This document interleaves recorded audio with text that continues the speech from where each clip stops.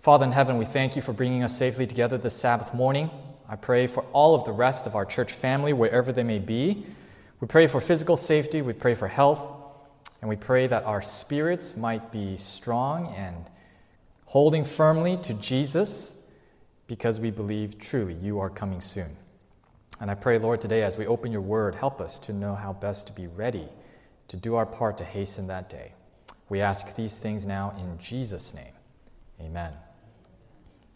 You see the title on the screen? Well, it was on the screen. Nothing shall offend them. And we are going to begin by taking a look at Matthew chapter 24. This is actually the foundation, the premise of our study today. We're going to be looking at the signs of the times. And so first of all, we're going to begin reading in verse 3. And we're going to look at a number of verses together and then talk about them. So verse 3 of Matthew chapter 24, I think we've all heard these words before, but let's review together. Now as he sat on the Mount of Olives, the disciples came to him privately, saying, "Tell us, when will these things be, and what will be the sign of your coming and of the end of the age?" Clearly, Jesus is being prompted with a question about the end of time and his second coming. Verse 4, "And Jesus answered and said to them, 'Take heed that no one deceives you. For many will come in my name, saying, I am the Christ, and will deceive many. And you will hear of wars and rumors of wars. See that you are not troubled, for all these things must come to pass, but the end is not yet. For nation shall rise against nation, and kingdom against kingdom, and there will be famines, pestilences, and earthquakes in various places. All these are the beginning of sorrows.'" And let's just skip down to verse 11 real briefly. It says there that many false prophets will arise and deceive many. So I want to just quickly take a look at the overview of what we just read. And I think a lot of these statements we've seen before. We've heard about them in evangelistic series or Bible studies before. Wars and rumors of wars. Are we not always bombarded with the possibility of war in this day and age? Of course, there's always North Korea. Of course, we don't really know whether Kim Jong-un is alive or dead. We don't know what's going on. It seems like there's always some question, and there's always some saber rattling and some threat of some nuclear warhead that they might have gotten access to. We're always on the precipice, it seems, with North Korea. There's a conflict in China with India. There's a trade war between China and the U.S. And one thing that's quite specific is that if you can remember way back in January of 2020, you remember when there was a military strike upon General Soleimani of the Iranian army.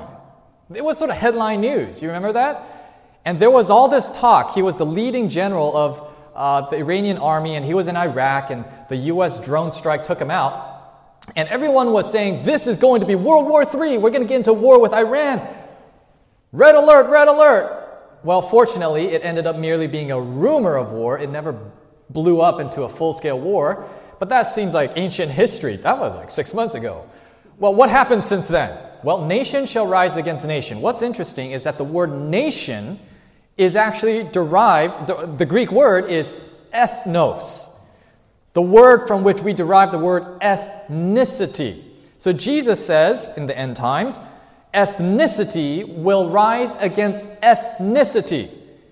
Do we not see racial tension today? Particularly in our country. And of course, a lot of this was sparked, the unrest underneath, the dissatisfaction has been there for decades. But the spark that light this latest fire was the death of George Floyd, which happened on May 23, not that long ago. And how the world has changed. Our country has changed. Nation shall rise against nation. We read about pestilences. I don't think I need to talk about this, do I? COVID-19. We're all wearing masks now because of COVID-19. The worst pestilence in our lifetime, and probably in over 100 years. And a lot of news articles, you can Google this if you don't believe me. World Health Organization and other international organizations are saying because of the economic lockdown and the transportation restrictions, we are entering a period of severe famine in great swaths of the world. And if you look up the term biblical proportion or famines of biblical proportion, the BBC, the Guardian, the CNN, all these news articles, they have been reporting on this. Famines, Jesus predicted, will happen before the end. What about earthquakes in diverse places or various places? Some of you may know of whom I speak, but I had some friends who got stuck in Salt Lake City. They were unable to leave the airport because the airport got shut down from an earthquake. And this was just in March 18, not too long ago. And then, of course, it's lost in all the hubbub with the news now, but there was a major earthquake in southern Mexico. It was a 7.4 on the Richter scale. That was just in June 23. So earthquakes continue to occur in various places. And then false prophets. That's another sign that we just read in Matthew 24. And just a couple weeks ago, this strikes close to home as far as Adventism goes, and also because we live in Tennessee. There was a guy named Jeff Pippinger over Father's Day weekend, June 21, 22. Actually, I have a picture of the article. You can see he took out a $14,000 ad in the Tennessean, largest newspaper here in Tennessee, basically giving a prophecy that on July 18, that's exactly 1 week from today, proponents of Islam is going to detonate a nuclear bomb in Nashville. And because of this, we're going to be entering World War III, instigated by Islam, and Donald Trump is going to become the last president of the United States, and we're going to enter into a period where the United Nations takes over the world, or something to that effect. And he, of course, being a former Seventh-day Adventist, he implicates the Adventist Church for not preaching this message, and they're backslidden, and all of these things can be proven from Ellen White. Well, let's just say Jeff Pippinger has a complex, and he is not a true prophet, as we shall see once we pass July 18 next week, and we'll know that his prophecy did not come to pass. But all of this to say, all of these signs that we have seen, spoken of by Jesus in Matthew chapter 24, of which he says these are just the beginning of sorrows, right? We've seen a lot of these things happening more recently. And when we think about the signs of the times, we need to remember that Jesus makes it clear. These signs by themselves do not say that Jesus is imminently at the door. He says these are the beginning of sorrows. But the analogy is birth pains, contractions before a child is born. Jesus gives these signs and he says, look, these signs are going to happen more frequently, with greater intensity. Just like the contractions before a child is born, it becomes closer together and more intense right up until the time of delivery. And what am I saying by listing off all of these signs? Well, guess what? Every single sign I just mentioned occurred in just the first half of 2020.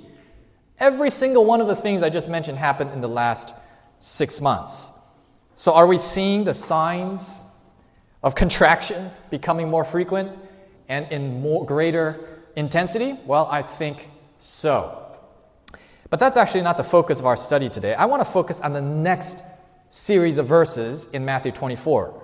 So let's go back there. Let's read verses 9 through 14. And this is really where I'm going to focus, because I think we don't look at this as often as the first part that we just read. So Jesus continues in verse 9, "Then they will deliver you up to tribulation and kill you, and you will be hated by all nations for my name's sake. And then many will be offended, will betray one another, and will hate one another. Then many false prophets will rise up and deceive many, and because lawlessness will abound, the love of many will grow cold. But he who endures to the end shall be saved. And this gospel of the kingdom will be preached in all the world as a witness to all nations, and then the end will come." So I'm going to outline these points that we just read in Matthew chapter 24, verses 9 through 14. What did Jesus just say? Just point by point. Number one, persecution is coming. I think we all know that. We've all heard it, but Jesus now then expounds and gives somewhat of a context as to what leads to the persecution, all right? It says, many will be offended. That's the key word there. Many will be offended, and as a result, they will betray and hate one another. And in the midst of this, false prophets will arise and will deceive many and further stoke this division, and lawlessness will abound. Lawlessness. In the Old King James, it talks about iniquity. And as iniquity abounds, the love of many will grow cold. Now, it's interesting that when we read verse 13 and 14, what context those verses follow. Because Jesus then says, those who endure to the end will be saved. Now, within context, what are these people enduring? Well, they're enduring what Jesus just talked about. Tribulation, being delivered up to be killed, hated, being betrayed, the love of many waxing cold, lawlessness abounding, people being offended at them. This is the context that Jesus is speaking about. And then verse 14, which is the part we usually skip to, and we say, this gospel of the kingdom must be preached in all the world as a witness. And we say, yes, that's the work. Let's go finish the work. We got to preach the gospel so Jesus can come. But Jesus says, hold on. Let me make sure you understand the context in which the gospel must be preached. You get the picture? Jesus is saying, for you to preach the gospel to the world, I must warn you that it's going to be difficult because people will hate you. There will be false prophets, like the one we just talked about, who will undermine your credibility. There will be people who are offended at what you stand for, what you believe, what you say, what you look like perhaps. And then there will be lawlessness on top of that. And the love of many will wax cold. But nevertheless, Jesus says, endure and preach the gospel. That's our work. Matthew 24, 9 through 14. And it's interesting, I'll just interject this because we're going to come back to this later. The word endure that Jesus uses here, it means to remain under pressure, to be able to continue pressing forward even under great pressure. And sometimes that word is translated patience. Patience. So looking at this list or this outline of these passages, I think we can zero in on sort of a core issue that sort of triggers this cascade of events. And if we can just show the slide before we move on there, it says, many will be offended. Many will be offended. It gives us this picture that we're going, at the end of time, there's going to be a scenario in which everyone is upset about everything. And as a result of being upset about everything, they do irrational things. And so I want to zero in on this idea about many will be offended. Is this being reflected in our society today? Well, we have such a thing called outrage culture nowadays, where it's become fashionable to be angry. In fact, it is virtuous now to be outraged at something. How do I know that someone is holy or someone is moral or someone is standing for justice? Just see what they're railing against, right? That's just sort of the cultural norm nowadays. It's become fashionable. I'm virtuous because I'm mad at something. I'll use this as an example. I think you'll understand what I'm getting at. Imagine a couple months ago, if I had told you that one of the biggest trigger words to get people upset at you is the word masks. Would you believe me? I mean, a lot of Korean church, everyone wears a mask because they're all doctors, right? So probably in this congregation, you just understand, you wear masks because I don't want to get sick. But nowadays, you understand, you go on social media and you just type in the word mask and just duck for cover. Because everyone has an opinion on masks now, and everyone is offended. You're not wearing masks. I'm offended at you. You're wearing a mask. I'm offended at you.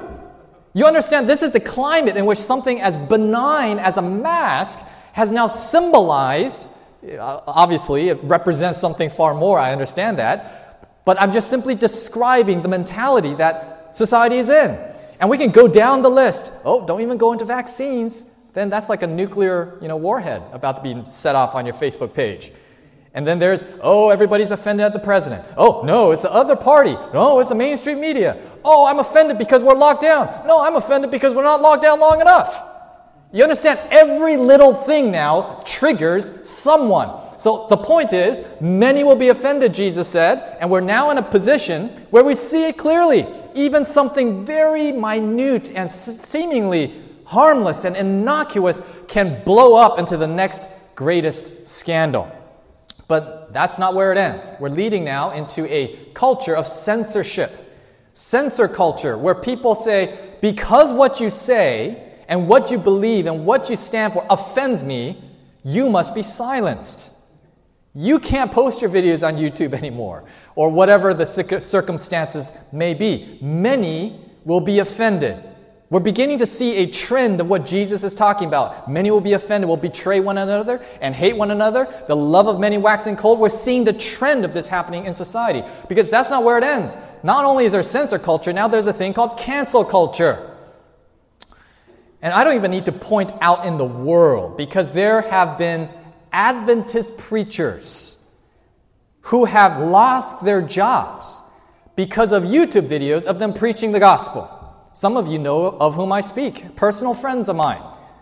This is not something that's just happening out there in the world in some nondescript. It's affected some of our own. The idea that because we say something unpalatable that's offensive to someone else, we must lose our jobs, our position, our credibility, our good honor, and all the rest. And it's getting to the point where it's not even what we say recently, like what I said on YouTube last week in a video that I posted.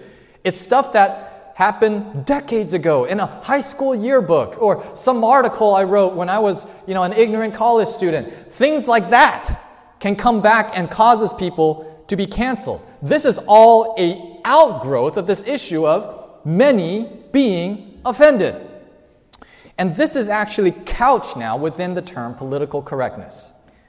And what is really political correctness? Political correctness, in some ways, you're trying not to be offensive, I understand that. But on the flip side, it's becoming a thing where it is merely the subjective moral standard of the day.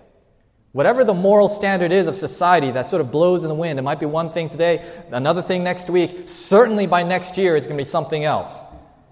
Political correctness is sort of the euphemistic term over this new moral standard in society.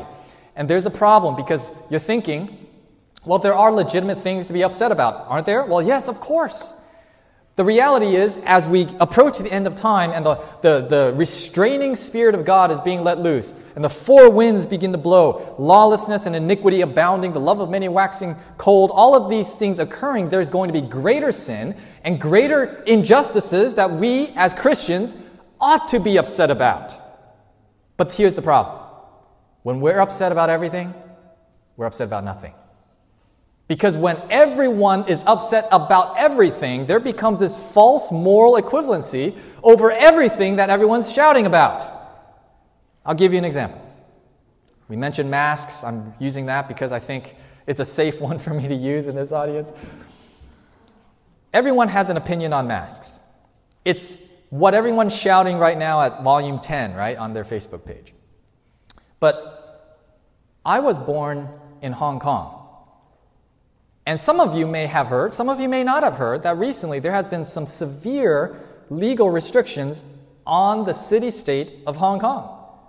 A national security law from the People's Republic of China that has violated a lot of the principles, the one nation, two state, freedom of democracy and freedom of press and freedom of speech now is largely curtailed. Of course, the law is nebulous enough that nobody fully understands the consequences, but most commentators who are looking in see a severe cause for concern about freedoms in Hong Kong. I know people will probably get upset at this too, but to me, whether or not someone wears a mask and the freedom of speech of a city of millions of people, to me they are not morally equivalent. But because we're shouting at everything, to us, we lose the gravity, we lose the relative moral weight of issues that are occurring.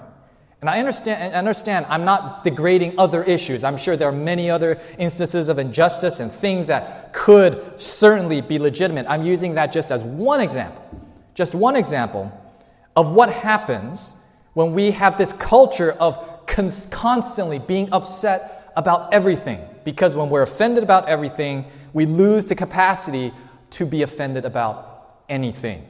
And we're also now in a day and age, I've been alluding to this, where the social media amplifies everything. So we're not just angry, we're angry 24/7. I mean, whenever I go on Facebook now, afterwards I feel like I need to take a bath. Seriously. So probably a good idea to stay off of social media as much as you can nowadays. But you might be thinking, well, what about that? Actually, before we go there, I found this statement this week when I was reading in my devotions. This is an interesting statement in light of the political correctness. This is Help in Daily Living, I think page 32. Christianity will make a man a gentleman. Christ was courteous even to his persecutors, and his true followers will manifest the same spirit. The gospel does not encourage the formal politeness current with the world. Notice that. We can insert the word political correctness there, but the courtesy that springs from real kindness of heart. I love the balance of the spirit of prophecy, because Ellen White here, she doesn't merely say, we need to denounce political correctness, and we need to, stand up for free speech, and pound our fists, and shout and protest. She's not saying that. She says no. She's saying, you need to be courteous like Jesus was courteous. Be polite and be a gentleman like he was. Don't just become formal about it in the way that society dictates. Be genuinely polite. Be genuinely loving. Be genuinely charitable in how you deal with other people. Amen? That's what Jesus wants us to be like. All right, so that transitions to the next point. And that is, some of us, we are thinking, well, everyone's being offended, but doesn't Jesus say for us to avoid offending other people? In fact, actually, he does. Let's take a look at this statement here. This is Matthew 10:16. Behold, I send you forth as sheep in the midst of wolves. Be ye therefore wise as serpents and harmless as doves. So speaking specifically of evangelism, Jesus says, you need to be smart. You need to plan. You need to be cunning and strategic like a serpent, but be harmless as doves.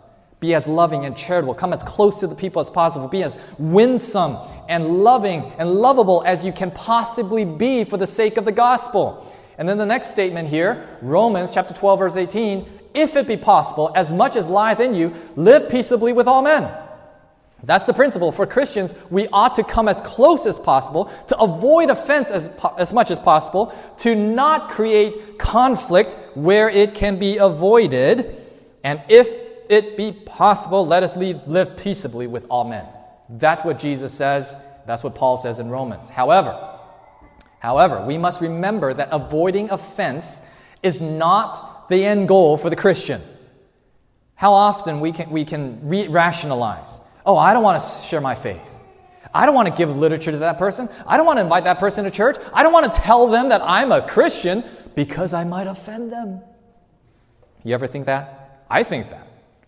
It's like the first gut instinct when it comes to sharing the gospel. But I don't want to offend them. Well, look what Jesus says. Okay, Jesus actually says this in Matthew 10:34. The same Jesus that says, be as harmless as doves, he also says this, think not that I am come to send peace on earth. I came not to send peace but a sword. Because Jesus understands that when we preach the truth as it is in Jesus, we can't help but offend some people. Because the truth, the darkness comprehendeth not the light. That's the fact. If people are living in sin and we come with the light of the gospel to dispel their sin, they're going to hate us. And let's take a look at this list real quickly. Cain was offended by Abel. Jezebel was offended by Elijah. Herodias was offended by John the Baptist. The princes of Medo-Persia were offended by Daniel. And the Pharisees were offended by Jesus.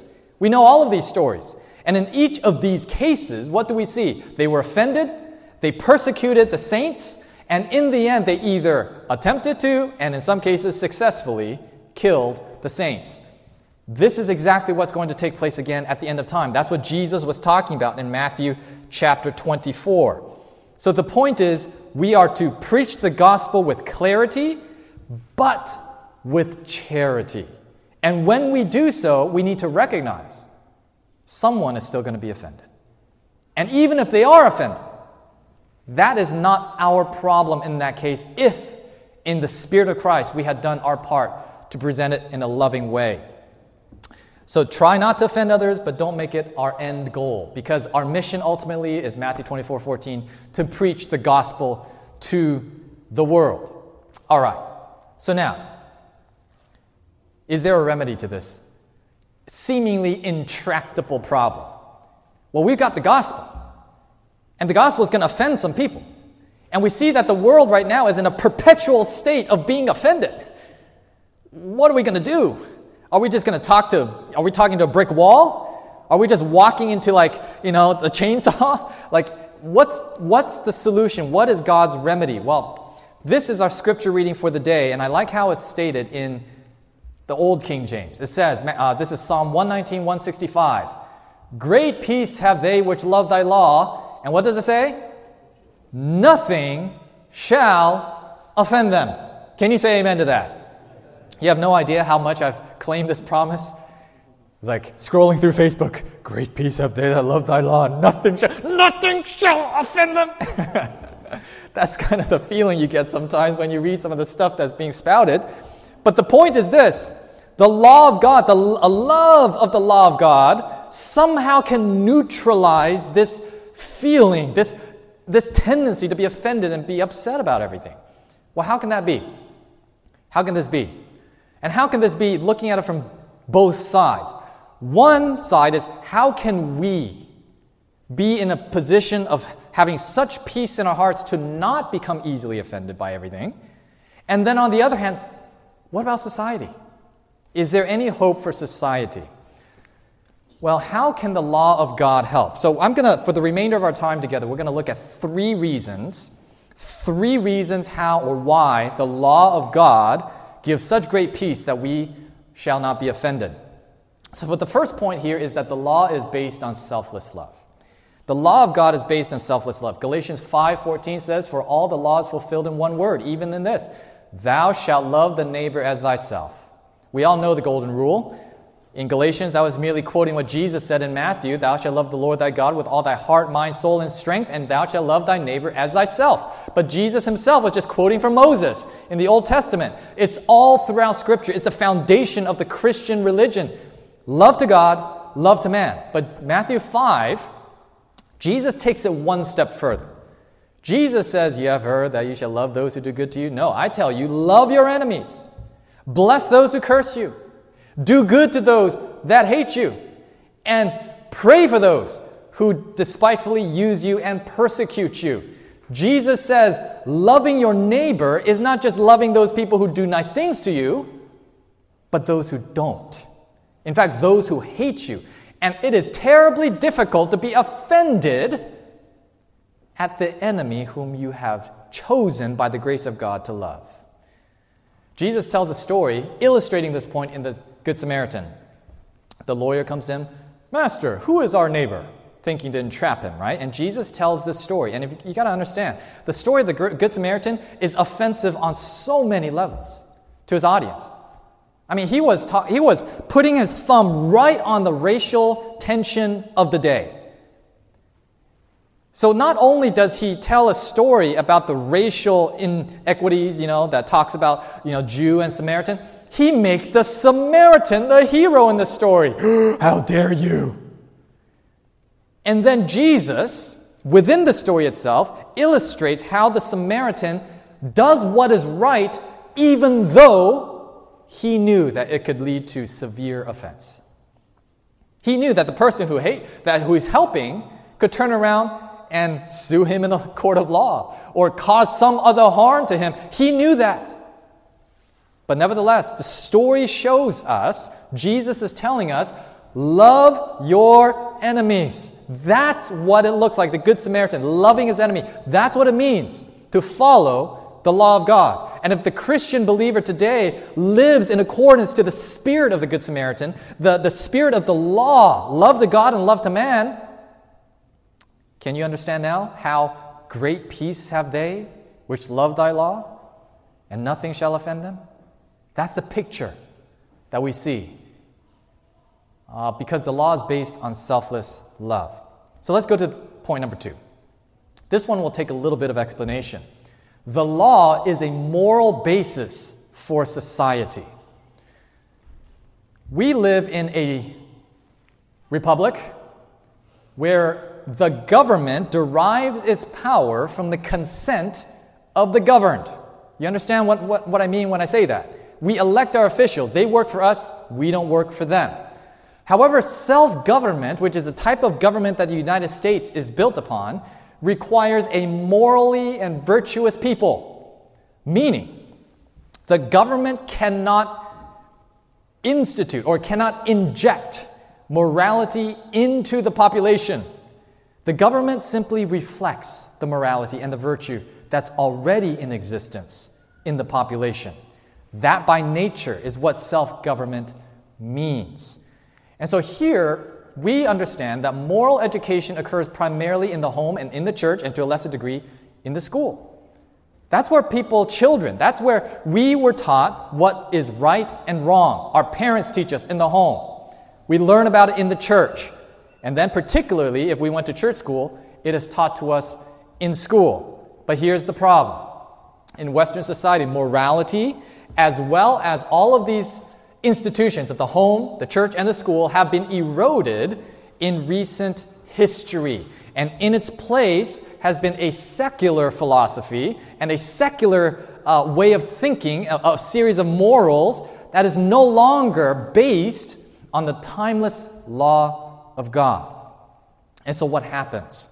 This is actually what we're seeing, what's actually sparking all of this outrage and all of this offense, is that there is no moral standard anymore. And people are offended because their moral standard internally is what's driving them to find fault in what other people say, do, or whatever, what have you. But it's difficult for society to actually modulate this because there is no longer any objective standard. Every man is doing that which is right in their own eyes. And a lot of this is because we have moved away as a society from the law of God being the moral basis of society. Now, in the spirit of Independence Day, which we just celebrated last week, I want to share with you a few statements from founding fathers of the United States. All right, this is George Washington. He says, "Virtue or morality is a necessary spring of popular government." And he also says, "Human rights can only be assured among a virtuous people." Benjamin Franklin says, "Only a virtuous people are capable of freedom." James Madison says, "To suppose that any form of government will secure liberty or happiness without any virtue in the people is a chimerical or imaginary idea." And the most famous statement, I think, that of this effect is from John Adams. He says, "We have no government armed with power, capable of contending with human passions, unbridled by morality and religion. Avarice, ambition, revenge, or gallantry would break the strongest cords of our Constitution as a whale goes through a net. Our Constitution was made only for a moral and religious people. It is wholly inadequate to the government of any other." Notice the U.S. founding fathers make it very clear that the Constitution and the U.S. government is not there to enforce morality in the terms of like injecting it into the population.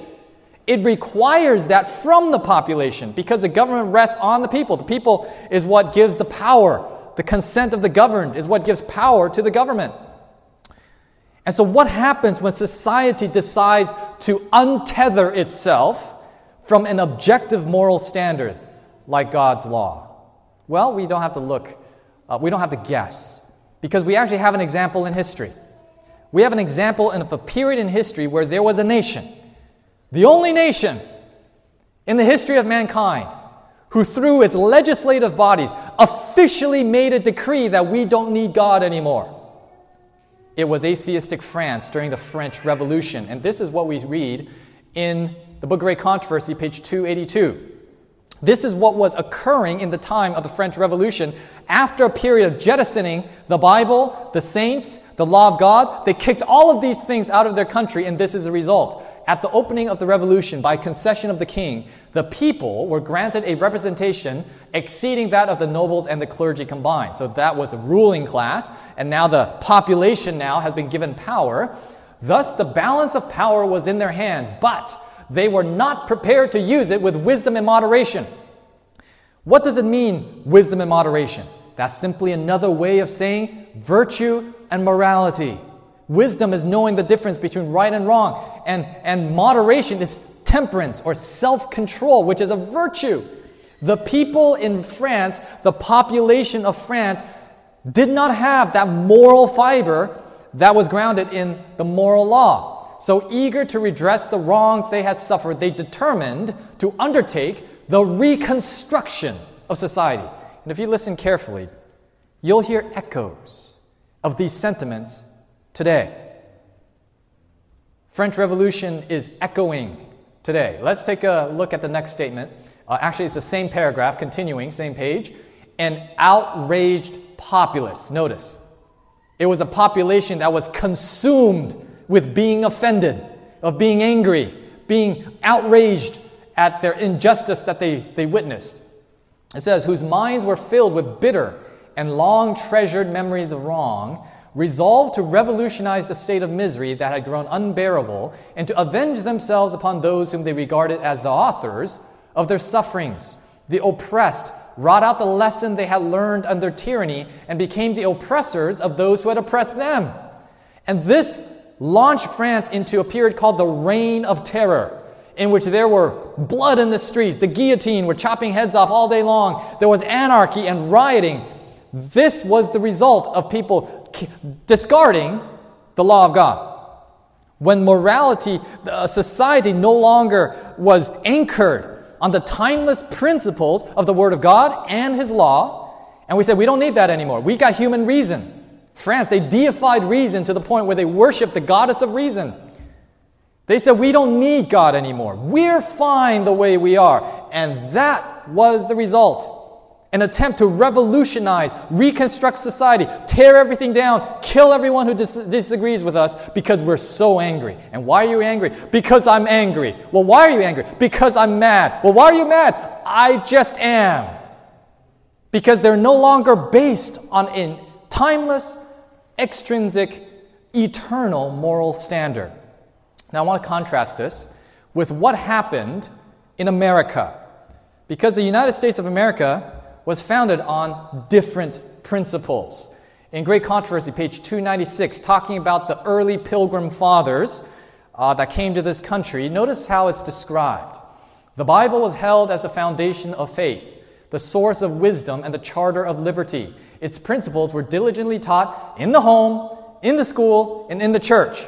The three institutions we talked about being eroded earlier. And notice carefully, it wasn't enforced by the state. The state did not mandate a religion. It did not mandate any type of religious exercise. It was all within society, in the fabric of our daily life, our homes, our families, the school and the church. And its fruits were manifest in thrift, intelligence, purity, and temperance. Those are all virtues I think we universally believe should be inculcated in a population. One might be for years a dweller in a Puritan settlement and not see a drunkard or hear an oath or meet a beggar. It was demonstrated that the principles of the Bible are the surest safeguards of national greatness. That boldest sentence right there is exactly what I'm saying at the top. The law of God is the moral basis for society. The feeble and isolated colonies grew to a confederation of powerful states, and the world marked with wonder the peace and prosperity of a church without a pope and a state without a king. That's the testimony of the United States, a nation that was raised up with the principles of a population that had a moral fiber to it based on the Bible. So what have we read, or what have we learned so far? We learned that history shows us that political answers alone will never suffice. The solution is the law of God being written in our hearts and in our minds. It also shows us that the state should never be allowed to dictate individual conscience. Morality and virtue is a responsibility of the home and of the church. The church and state must remain separate. But the church must do its part to educate the people in what it means to live a moral life as according to the Bible. The principles of morality must permeate the fabric of society, which undergirds the government of the people. This is how they who love the law will have great peace, and nothing shall offend them. It's because they will have a moral objective standard by which to determine what is right and what is wrong. So moving ahead now, point number 3. The third reason why the law of God can give us hope. The law gives assurance of a righteous judge. What do I mean by that? Because there's a moral law, that means there's a moral law giver. And if there's a moral law giver, that means the immoral will be held to account. That means true justice will ultimately prevail one day. That means I don't have to take it into my own hands to exact the justice that I believe I am due right now. So even if we can't solve all of the world's problems, even if injustice still exists when I exit the world, we can have the assurance that God will make it right someday. And He will make it right eternally, meaning it will never revert back to injustice. So a couple passages of Scripture I want to share with you. Psalm 119, 164. This verse is interesting because it is exactly one verse before our Scripture reading. Great peace have they which love thy law. Well, right before that, this is what the psalmist writes. 7 times a day do I praise thee because of thy righteous judgments. The law of God gives us the promise of God's righteous judgment. Psalm 96, 10. Say among the heathen that the Lord reigneth. The world also shall be established, that it shall not be moved. He shall judge the people righteously. And here's one of my favorites, Romans 12:19. Dearly beloved, avenge not yourselves, but rather give place unto wrath. For it is written, vengeance is mine, I will repay, saith the Lord. I do not need to be worried about gaining vengeance, seeking retribution for wrongs that have been done against me, because there is a God in heaven who will do it for me. And His righteous judgment is right every time. And He will never miss a case. And when He sets something right, it will be right forever. And when we have that understanding, no wonder the psalmist can say, great peace have they which love thy law, and nothing shall offend them. So what does it say here? Great peace have they which love thy law. Why? Because the law is based on selfless love. And also because the law is a moral basis for society. And because the law gives assurance of a righteous judge. And that's why nothing shall offend them. Now I want to tie this back into Matthew chapter 24 as we get ready to wrap this up. Remember we talked about the mission, right? People will be offended. It will lead to persecution. It will lead to lawlessness. There will be iniquity. We see all of these things. And the mission is the gospel still must go to the world despite that state of affairs. And so the lesson we ought to draw from this are severalfold. Number one, we ought to remember not to become easily distracted by becoming easily offended. Even though the culture around us is outraged at everything, may we exhibit the peace that the Christian can have when we are abiding in Jesus. But then the next point is we ought to avoid offending others as far as possible, but nevertheless not allow that to shut down our witness. We must preach the truth, but still be willing to stand for the right, though the heavens fall. So we ought to keep the law and trust in the lawgiver, because He will ultimately grant us justice. So Matthew 24, 13 and 14, but he that endure unto the end, the same shall be saved, and this gospel of the kingdom shall be preached in all the world for a witness unto all nations, and then shall the end come. Notice this is the mission statement that we have been, sort of mining and talking about, reflecting on this morning. But notice it's all in future tense. It's all in future tense. He that shall endure, he shall be saved. This gospel of the kingdom shall be preached, and then shall the end come. It's all future tense. But this passage has a sister passage in Revelation chapter 14. And this is our last statement for the day, but I want to show you this. Revelation chapter 14, the 3 angels' messages. We're going to look at the very beginning, verse 6 and verse 12. And I saw another angel fly in the midst of heaven, having the everlasting gospel, to preach unto them that dwell on the earth, and to every nation, kindred, tongue, and people. All of a sudden, we're talking in present tense now. The gospel is being preached to every nation, kindred, tongue, and people now, at the time of the 3 angels. And at the end of the 3 angels' messages, look how God's people are described. Here is the patience of the saints. Well, guess what? The word patience there, same Greek word, same root Greek word, as he that endures unto the end. So Jesus says, they that shall endure, in Revelation 14, Jesus says, here are they who do endure, or here is the patience of the saints. It's present tense now. The people are here. And how are they described further? Here are they that keep the commandments of God and the faith of Jesus. If I can put it this way, Those who endure unto the end, the saints, they keep the commandments of God, meaning they love the law of God. Great peace have they which love thy law, and nothing shall offend them. And what is the faith of Jesus? The faith of Jesus is being nailed to a cross and saying, Father, into thy hands I commend my spirit. Committing his case to the righteous judge. And at the same time, not being offended at those who are crucifying him, but saying, Father, forgive them, for they know not what they do. Those who preach the three angels' messages with power at the end of time, they will endure unto the end. They will endure the persecution, being offended, those betraying them and hating them.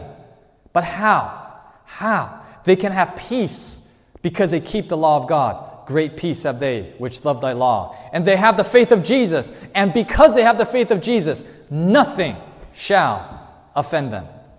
So today, Jesus tells us, he who endures unto the end, the same shall be saved. This gospel will be preached for a witness unto all nations. And he says, here is the patience of the saints. He will have a group of people who will be faithful unto the end. He will have a group of people who will not be offended by every latest thing that pops up on Facebook or Twitter or Instagram. He will have a group of people who will be laser focused on accomplishing the mission of taking the gospel to the world for a witness, regardless of the cost, regardless of the consequence. The simple question is that going to be you? And is that going to be me? So how many of us today want to say, Lord, I want to have that peace in my heart. Lord, give me that love for your law, that nothing may offend me so I can accomplish the work you've called me to do. God bless you. Let's pray together. Father in heaven, we thank you for your law that's based in love. We thank you for Jesus, who is the living demonstration of that law being lived out in flesh and blood. And Lord, no one was mistreated as much as him. And so may we look to him. May we have the faith of Jesus as we interact with the world around us, a world that is upset, a world that is unhinged, a world that is hurting and broken. May we speak truth with love, with charity, but with clarity. And truly, Lord, may we not lose heart, that we might accomplish your work and your mission despite the foreboding circumstances, and that we will be faithful until you come. Bless us today, the remainder of this Sabbath and the week ahead, and may we ever remember, great peace have they which love thy law. Nothing shall offend them. Grant this promise to us today, we pray, in Jesus' name. Amen. This media was brought to you by Audioverse, a website dedicated to spreading God's Word through free sermon audio and much more. If you would like to know more about Audioverse, or if you would like to listen to more sermons, please visit www.audioverse.org.